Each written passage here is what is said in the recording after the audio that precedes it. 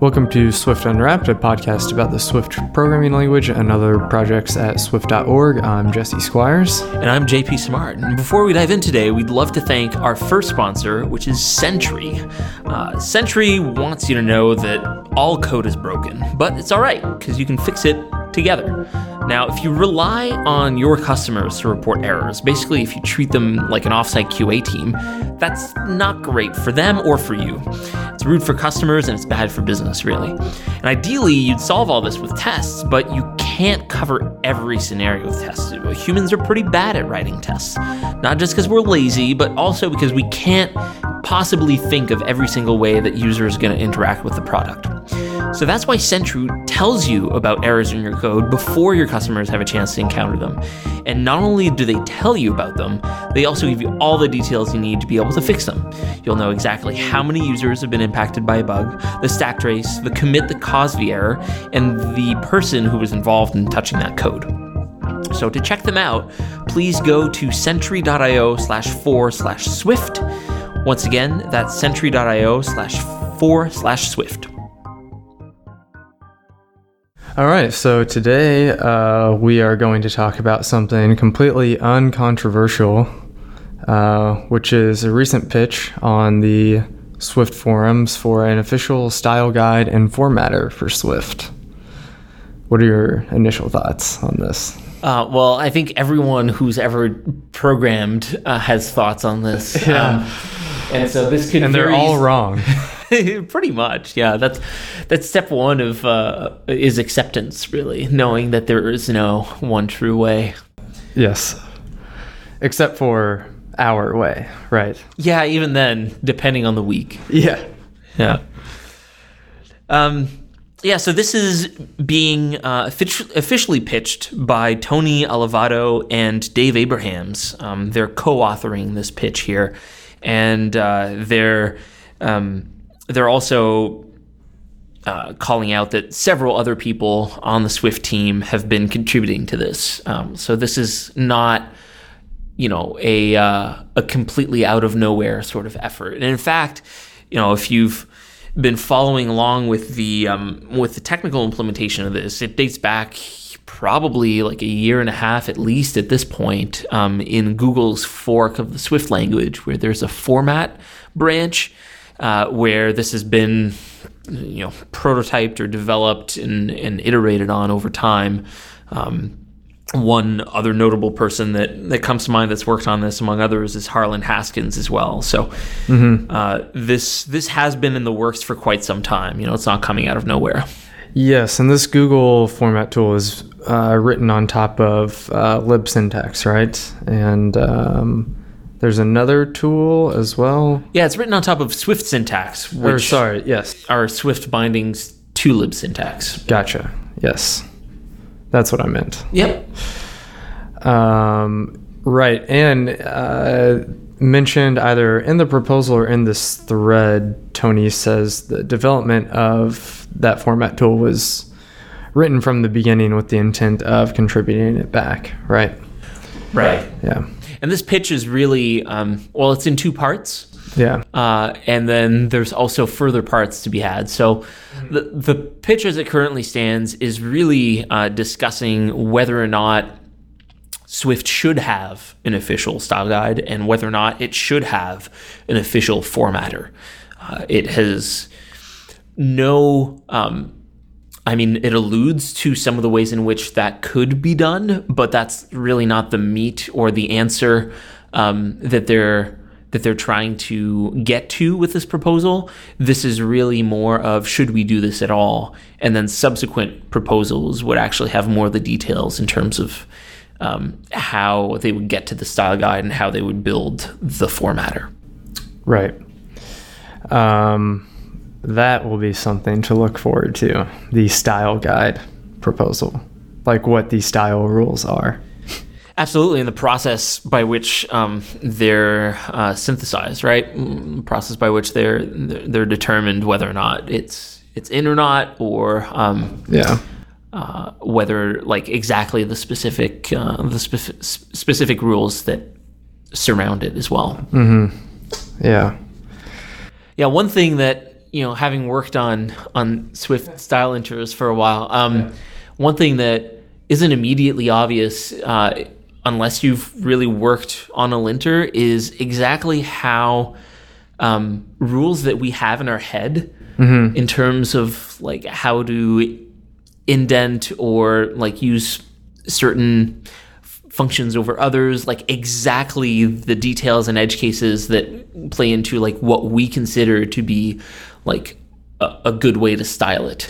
A lot of it pertains to more of kind of like the white space, indentation, new line behavior more than kind of exactly what function is used at what times. Right, or like explicitly using self dot or... Sure. Some things are a little easier than others, but overall I'd say like even if you think that your personal programming style like follows a strict set of rules, unless you've like formally specified them, odds are that it's probably very complex what you consider to be like your canonical way of writing Swift, right? Right. Luckily, I have formally specified a rule set for myself. Have you? Yeah. Yeah, so I'm all set. Yeah. Do you fuzz that formal specification for like to make sure that it doesn't fall apart? No need for that. Well, I mean, if you had formally specified what syntax style you like, you would have written a linter. Right. It would be a formal linter. Right. Yep. Yeah, so I have a few opinions on the style guide aspect of this, and then I guess we can jump into like the formatter thing. So initially, I'm pretty indifferent. I really don't... This is not something that is massively important to me, I guess. And to be honest, something I really don't see worthwhile to spend that much time on. I think tools to implement a style guide or like style enforcements are worthwhile, but the actual like official style guide, I'm not sure it's worthwhile to have some sort of officially sanctioned style. Yeah, and to be clear, this is like totally different from like the API design style guides, right? Like how to like array.sort versus array.sorted, that whole API naming. You mean the Swift API naming guidelines? Yeah. Kind of tackle different aspects of code design. Yeah. But I still feel like it kind of falls into this idea of style, right? And so I think the API guidelines are important to have. And I think those are valuable. But as far as style in terms of white space, new lines, etc., I don't know how much value there is in that. Yeah. Since you brought up the Swift API naming guidelines, what would you feel about some sort of automation or linting that would try to lint the use of those guidelines, like specifically for naming, right? Because some of the guidelines do vary based on some of the properties of the code, right? Like for example, if a method is mutating versus it returns a mutated copy of self, right, of the caller, then there are different naming conventions to use. How would you feel about some sort of linter that validated that those guidelines were being respected? Right.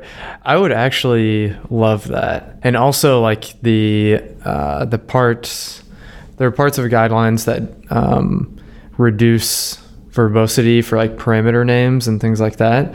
One of the things I can never decide is if you have like a method, it's going to return something. Let's say you have like one parameter value, and be like something for value. And the thing I always like get stuck on, or like can't decide which way to write it, is like something, then capital F4, then open parentheses, and then the value, or something, open parentheses, 4 as the parameter name, then colon. Right. Whether for is for or with or any sort of specifier like that would be part of the function name or the parameter label. Exactly. Yeah. So that distinction, and I feel like it's inconsistent, maybe just because of the bridging from the overlays.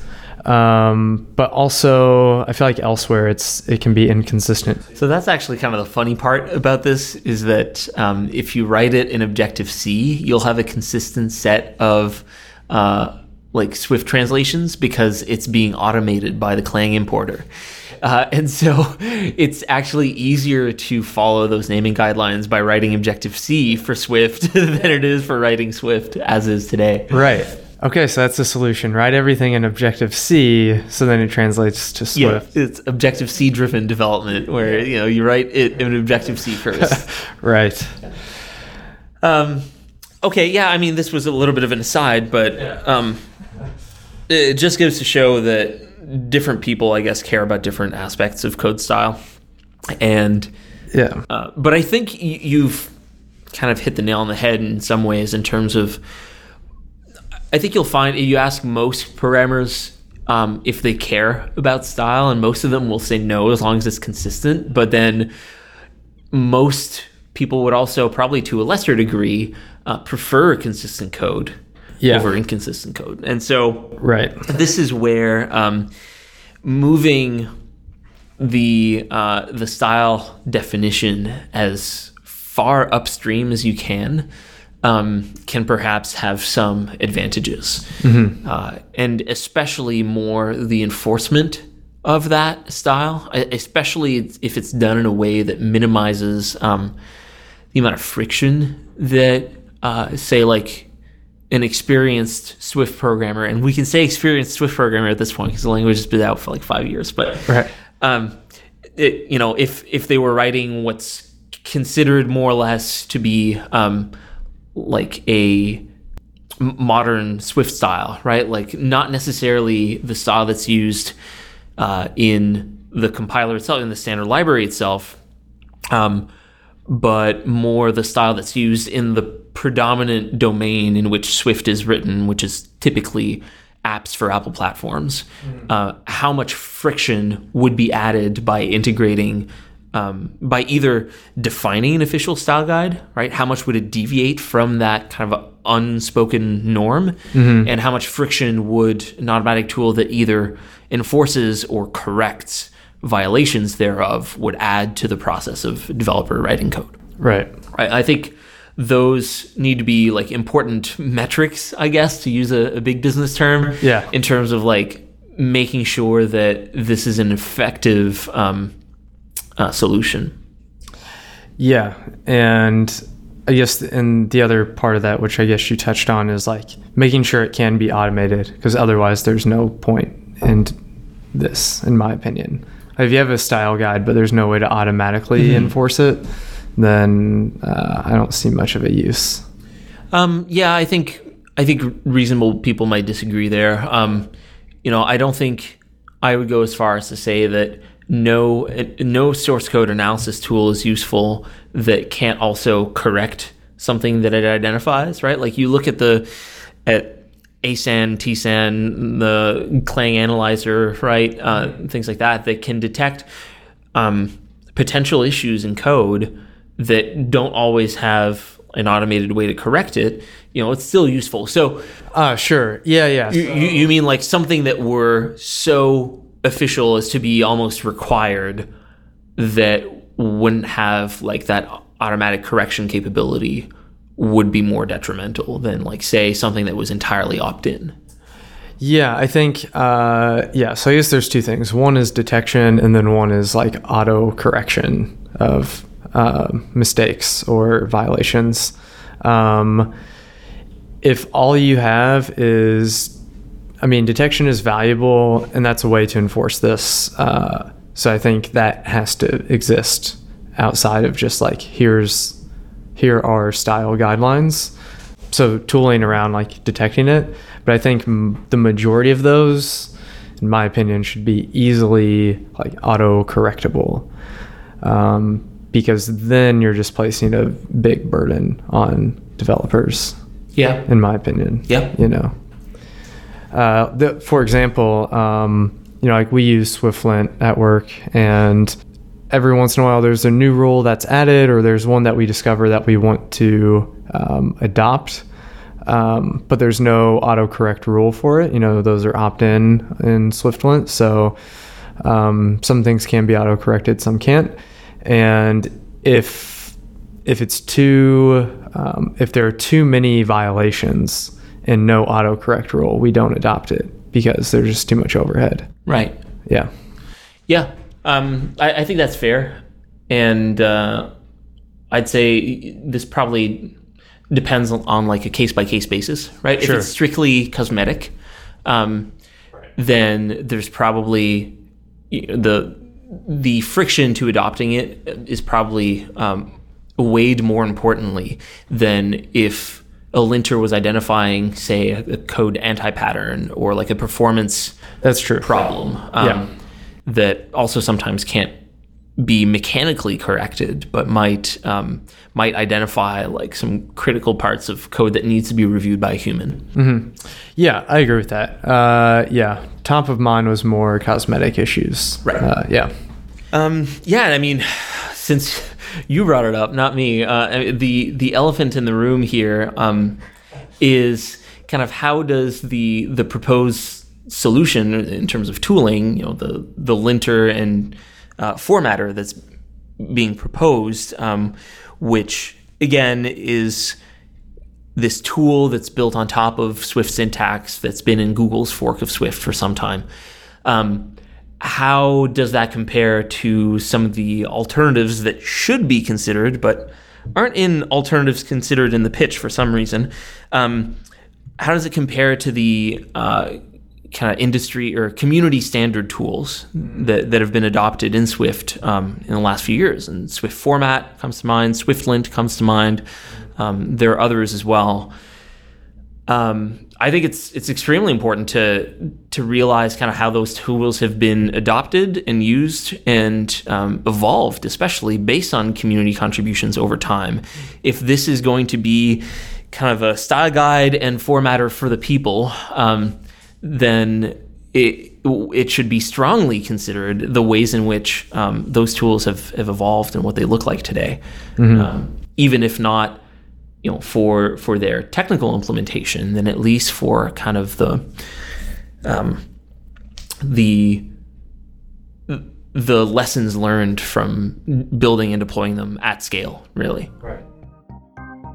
Okay, now I'd like to take a minute to thank our second sponsor for this episode, which is Clubhouse. Clubhouse is the first project management platform for software development that brings everyone on every team together to build better products. Clubhouse provides the perfect balance of simplicity and structure for better cross-functional collaboration. Its fast, intuitive interface makes it easy for people on any team to focus in on their work on a specific task or project while also being able to zoom out and see how work is contributing towards the bigger picture. They have a simple API and a robust set of integrations. Clubhouse also seamlessly integrates with the tools you use every day, getting out of your way so that you can deliver quality software on time. If you're interested, you can sign up for 2 months free as a Swift Unwrapped listener. Just go to clubhouse.io/SwiftUnwrapped. So the second part of this proposal gets into the actual formatting tool and having an official formatter for Swift. And I guess we have Google's formatting tool, which is open source, but it's not really clear if anyone uses that outside of Google. I guess it's in their fork of Swift, so it'd probably be difficult to try to use outside of I don't know, their custom toolchain or something. I wonder how all of that works actually. And then there's Nick Lockwood's Swift format tool. And then there's SwiftLint's correctable rules as well. Right. Which, last I checked, I think was about 50 or so of the 120 SwiftLint rules that are correctable. Mm-hmm. So there's that as well. Right. So looking at, we'll link to this, Google's Swift fork, they have this branch called Format, in which they've been developing this. It's got something like 400 commits at this point. And from my understanding, talking, especially a few months ago when I last talked to some of the people involved in this effort, it was mostly aiming to enforce and format a style guide that was a little closer to the style guide used in the Swift standard library itself, more so than the kind of Apple developer platform style guide that's emerged from the community over the years. Mm-hmm. It's unclear to me the extent to which that has changed. And it seems like some of the things that I last knew about it have, for example, I believe that at some point in time, it was only possible to overwrite code to reformat it, that it didn't have this concept of more of a linter side of things. And that seems to have changed, where there's now a mode that you can pass in, either format or lint, where you can run this code. And my guess would be that it would be a little closer to Swift format and SwiftLint's correctable rule subset, where you would only have violations for things that can be automatically corrected. Mm-hmm. I'm not sure though. I haven't fully read this in detail. Mm-hmm. So a little bit about the details of how this is built. This is built on top of Swift Syntax, which is an official Swift.org project. Lives in its own repo now. You can actually pull it in yourself as a Swift Package Manager dependency. And that has a bunch of code gen in it that uses the same definition files that the Swift compiler parser uses to parse Swift code to also generate this syntax tool. Mm-hmm. So it's not quite that they share the parser, right? It's not like this is using the same, the parsing phase of the Swift compiler. It's more that they're both different tools built from some of the same core data sets. Yeah, basically they're both built on top of the same base data, but their algorithms are still different. Mm-hmm. And ultimately, Swift Syntax needs to call in to the Swift compiler to get the parse tree in a serialized form. Recently, they've actually exposed some dynamic methods that Swift Syntax calls into the Swift compiler libraries for. Just for performance, but ultimately the parsing is still done by the Swift compiler, and it's just kind of repackaged as part of this syntax tool where you can visit syntax trees. Right. One thing that's not really clear from the pitch so far is whether or not there would be any sort of configurability by users. Right. And that is briefly discussed in the forum. I can't remember who mentioned it, but the person who commented said, or mentioned tools like SwiftLint and Swift Format, and how they do have opinions and certain defaults, but they're very, very easily configurable by the user. I think that absolutely has to happen. If the Swift formatter has all the defaults of whatever this official style guide ends up being, but has some sort of plugin system that we can hook into to override rules that we don't like for our team, or add rules or disable rules, I think I think that's a necessary thing for the formatter to have. Yeah, so in terms of adding custom rules, the author of the pitch definitely touches on this, where they say that they do have plans for more extensibility into the tool that haven't yet been built, hasn't been implemented yet. And one of those is where custom rules could be written as Swift syntax visitors, and then having logic as part of Swift format, or whatever this ends up being called. Right now, it's being called Swift dash format. That would add logic to either enable or disable rules in the configuration. So that seems to be more or less covered, but not quite to the extent of kind of configuring an existing rule. Mm-hmm. More just adding new ones and disabling existing ones. Mm-hmm. Yeah, I wonder what this would look like when, like, let's say we do have this tool and then it's part of the official Swift project, so then it automatically adopts Swift's release cycle as well. That seems like it might be frustrating to make changes or add official rules or whatever, because then you wouldn't see those for multiple months, or you wouldn't be able to use those yourself, right? Yeah, that's definitely a concern that I share as well. But there are some advantages in terms of just adoption and I suppose like more official support as well, by having it be one of the sanctioned official projects. I think there's trade-offs on either end there. I can tell you, SwiftLint, Swift format, they've had, multiple releases a month for the most part, right? Also the ability to kind of have, and there are trade-offs here, right? But this concept of opt-in versus on by default rules, where it's really encouraged a culture of sharing some aspects of linting or formatting that may only be applicable but still valuable to a subset of Swift users, whereas this seems like it would really need to aim for the 99% case. Mm-hmm. Right. Earlier I mentioned that in alternatives considered, I think the tools that have been adopted by the community should be very strongly considered in terms of the decisions that were made for those tools. And the pitch author, Tony, touches on this a little further in the forum thread, where he mentions that Swift dash format has been implemented from day one with the desire to contribute it back to the main Swift project.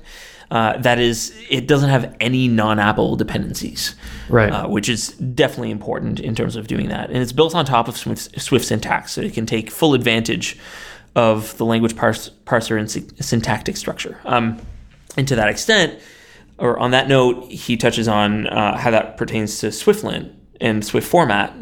So he says, to my knowledge, SwiftLint and Swift format, at least their latest releases, are still relying on SourceKit or other parsing methods. That's totally true. SwiftLint is built on SourceKit, so it also leverages the language parser and syntactic structure.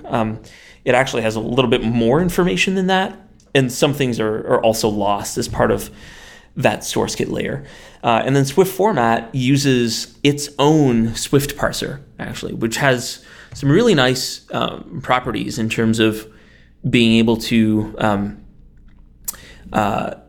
have some information that maybe wouldn't be readily available either via SourceKit or via the parser directly, that it can it has the flexibility of adding that a lot more easily. So these three tools are actually like three very different approaches to solving this problem. What I'll say though is I've explored integrating support for writing Swift syntax-based rules in SwiftLint. And the main problem there was actually not ergonomics or functionality. It was performance related, which any tool that parses thousands or hundreds of Swift files would run into. And I've got to say, kudos to the Swift team that works on this, because they've made some significant changes to how some of the plumbing works to really speed it up, like by a factor of 1,000. Yeah. where it becomes a lot more reasonable to do so. So, these points that the Swift Dash format would be built on top of Swift syntax as a differentiator is definitely valid, but it's not as much of a showstopper as one might think. Right. And in fact, like when I do have a little bit more time, I do plan on reinvestigate whether or not moving some of the SwiftLint rules to Swift syntax could make sense. Mm-hmm. Now, the first point, though, of having no outside non-ample dependencies, that's definitely a big one.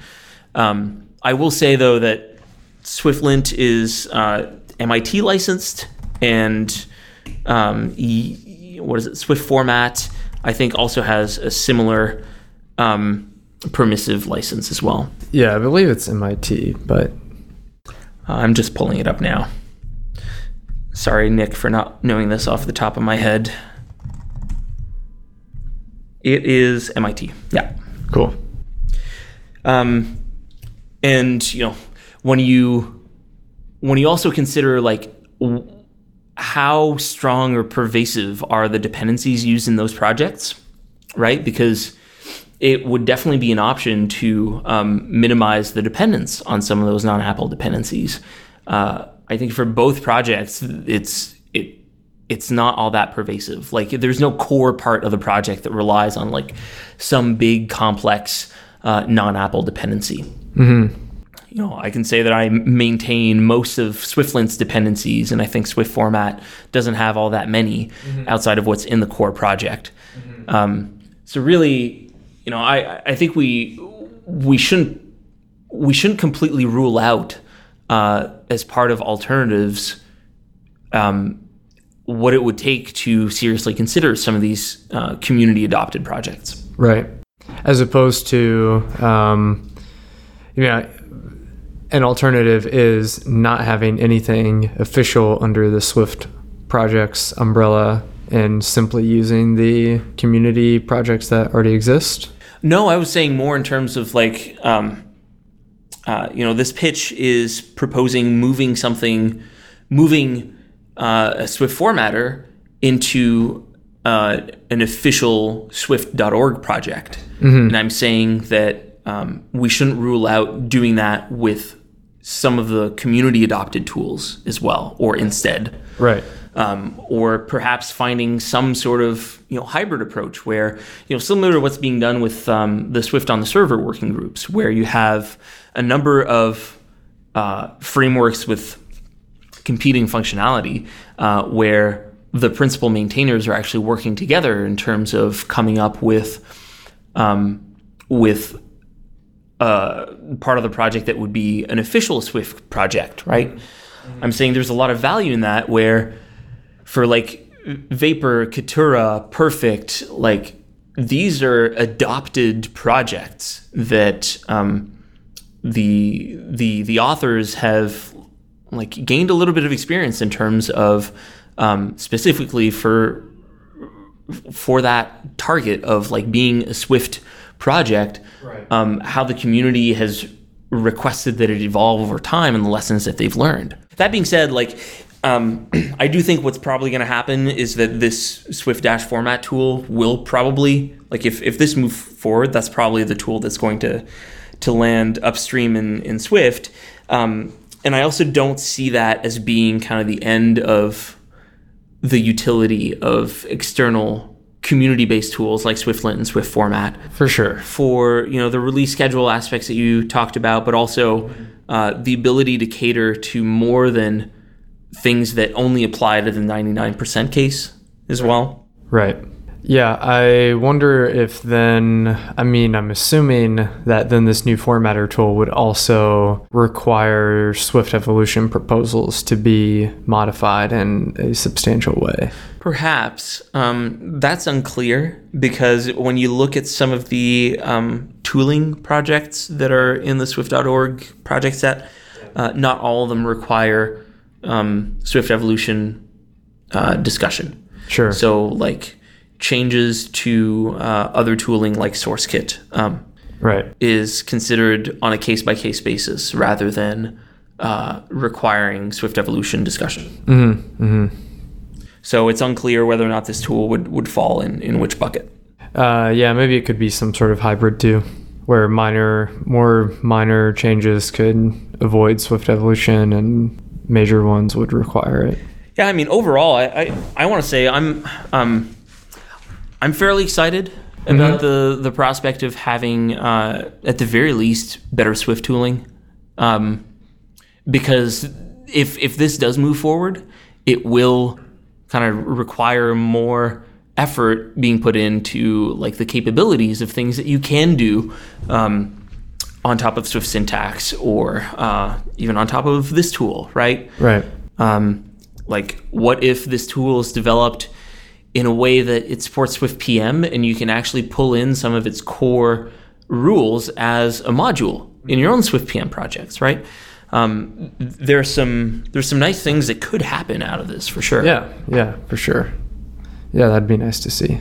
And I think there's a lot of smart people who've been working on this tool in particular, and it's definitely being built in like a fairly modern way, where it's being built on top of Swift syntax, it's being built like purposely with the intent to upstream it. Like, I think this has the best chance of really anything to like pushing that envelope forward.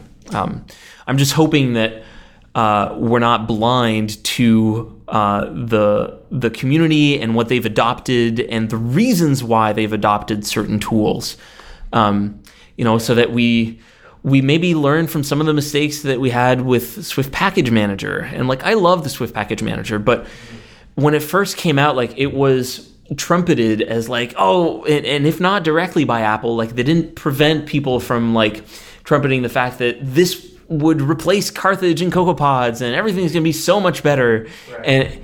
And in truth, like, that's not what happens, nor is it what should happen, but we should just be like honest with what role tools or new projects play, where they are aiming to kind of make things better, which this definitely has the potential of having a lot of that surface area, and where they don't. Right.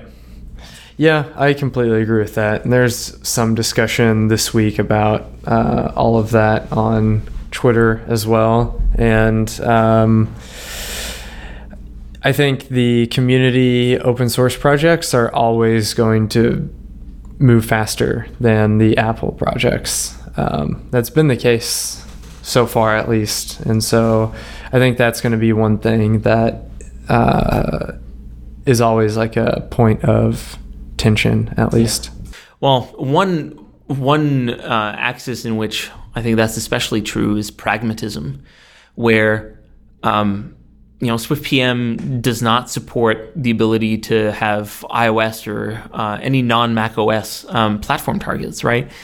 And I think if it were a community-driven tool, like, it probably would not have gained much adoption because it wouldn't have pragmatically met the needs of its consumers. Right. And I think, if this tool, whatever it ends up being, can really look at things from a pragmatic standpoint rather than like a purity standpoint, like saying we're not going to do things that like require being quote unquote creative, i.e. hacky, just in the name of delivering like a pragmatically useful feature. I hope that this can be a little bit more pragmatic than some of the like very elegant, very pure kind of projects. I mean, everything is hacks, but right. Which is why like if there's a very high value thing that a hack provides you, and if the risk is more like architectural rather than like dangerous, then it's worth at least being considered. Yeah. I'm also inherently biased. Like, I'm one of the early authors of SwiftLint, so like take everything I'm saying with a grain of sand, but or salt. Yeah. Wrong expression.